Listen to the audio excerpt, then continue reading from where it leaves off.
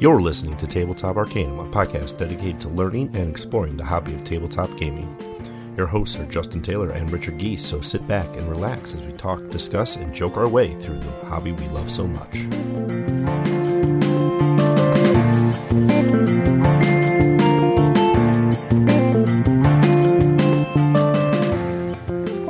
You've made a name for yourself in the Outer Rim, but there are still unfinished business. Hyperlinks through the core worlds hold promise and untapped opportunities. The market is flush with new merchandise, from valuable cargo to tools of the trade. Just watch your step, because the latest crop of bounties is even deadlier, and your rivals are looking to take you down.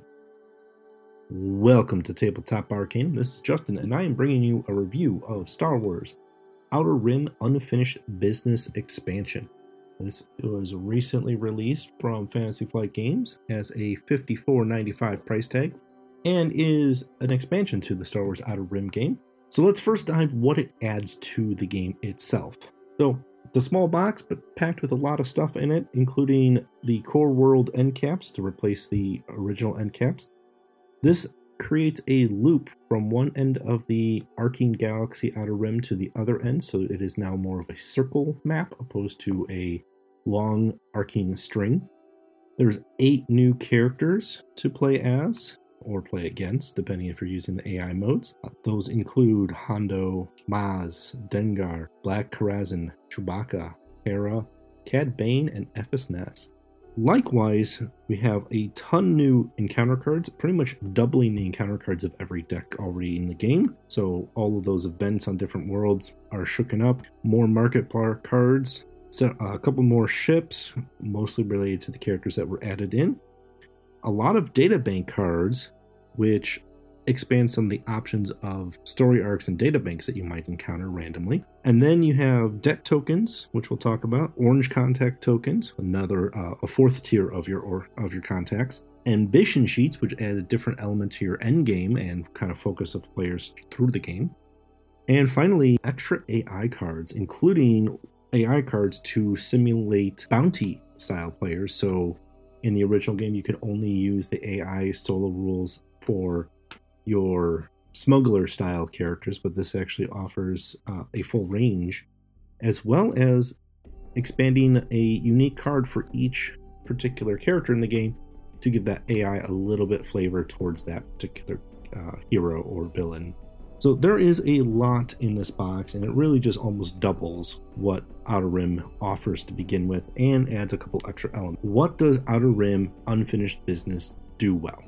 First thing is definitely expanding all of the encounters, getting you more variety in your gameplay, giving databank cards. Anything that was a single now has at least 2 choices, so there's a lot more robust replayability already like adrenaline shot into this game. And the AI deck and solo rules were definitely cleaned up a lot. Those were huge wins for me personally. The addition to the core worlds and the ability to hop from one end of the map to the other end was a huge add that I think is interesting for a pick up and deliver game, because you have now a circular map, so to say, with some risks traveling through the core worlds, but ultimately this helps you avoid the patrols a little bit better, avoid other players or AI if you're using the solo rules, and it really does offer a new way for that pick up and deliver and moving around the board, which honestly the game needed. And those were all things I hoped to see in this expansion, and I'm really glad that they're here. Most of the new characters are very familiar ones that you definitely have seen or heard of before if you follow the Star Wars franchise. I wasn't 100% sure on a couple of them, but they are fun to play, and they definitely stand a little bit apart from the others, but not in a way that they are overpowered or anything of that nature. Likewise, one of the surprises to me in this game box was actually the ambition sheets, which are alternate end game conditions that kind of need to be met along with your regular conditions, and it kind of sets you a goal as a player. Do you want to be a galactic explorer? Do you want to be a living legend? Maybe a hero of the rebellion? Maybe just a crime lord?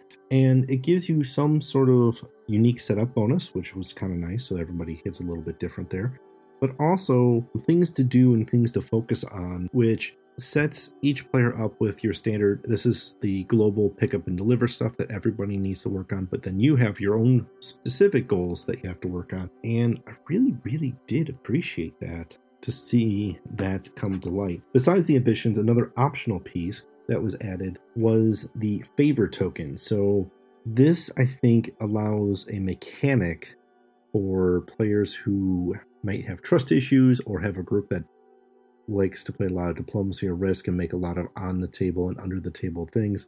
And it gives you a little bit more of a mechanism to operate within those. And if you have those, you can trade them, you can negotiate with them, and it can definitely save and put that player versus player dynamic in a new light. Not something I was necessarily looking for in there, but I do see it as a potential win.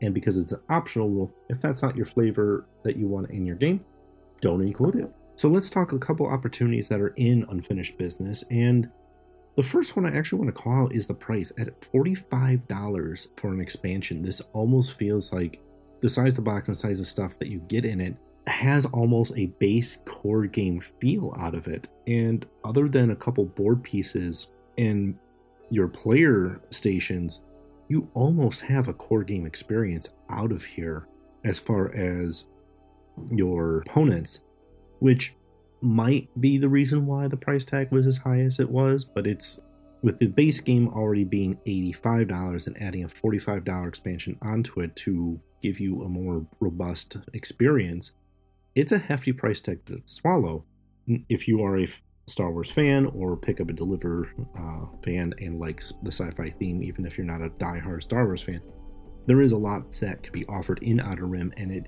is there if you want it to be. But for some of these robust features that it's including into the game that probably should have been there from the beginning, it almost is holding the game hostage in its own way with that price tag. Now, another thing that was added that I didn't talk about in the opportunities was the contact tokens. These are tier 4 tokens that get placed on the planets themselves. So each planet has 2 contact spots, and then these tier 4 are spread throughout the galaxy evenly. And these are the big, complex, either going to be very tough to take down or a really good contact for you to win over if you are not a bounty hunter. You can get big benefits for them. However, it feels very clunky having them tacked on in the game the way they are. I would have preferred to see maybe a way to exchange the contact tokens that are already out in the world with these new ones, or refresh new tiers on those. Some of them, as you go through late game and mid game, the tier 2 and tier 3 contacts do become a little bit easier to manage, and the tier 1s almost become worthless later in the game unless they're a bounty that you're looking for. So I understand the need for a new set of contacts. I just don't think this was the right way to incorporate them. That all being said, Star Wars Outer Rim has a lot to offer for people who love the Outer Rim game. If you've been playing it since it came out, or have recently picked it up and played it a lot of the times, then Unfinished Business will give you that refresh to the game that you're looking for if it's starting to feel stale to you. Likewise, if you're a solo player, it does offer a very nice upgrade to the solo game rules, which I am a big fan of, including the fact that not only you can play against bounty hunters, but you can play against 2 different AI at the same time, essentially simulating a 3-player game experience with very simple AI rules on the cards. The downside to that is, again, I feel it has that hostage feeling of if you want a really nice, robust solo game out of Outer Rim, this is a feature that's being locked behind that expansion that probably should have been included in the core experience. Outer Rim was a game we recommended before in our original review, and I would recommend the expansion if you do enjoy Outer Rim and are looking to expand that experience, and especially give yourself a lot more replayability, doubling your number of characters, doubling your number of encounters, and adding a couple of these new mechanisms to the game. Hopefully this has given you insight into what is in Unfinished Business, and whether it's an expansion worth getting for you or not. This has been Tabletop Arcanum's review of Star Wars Outer Rim Unfinished Business. Make sure to follow us on our social medias. That's Facebook, Instagram, Twitter, and YouTube. Make sure to hit those subscribe, follow, like buttons, leave us a comment, let us know what you think about this expansion yourself, as well as what else you'd like to hear from us. As always, thanks for listening, and happy gaming!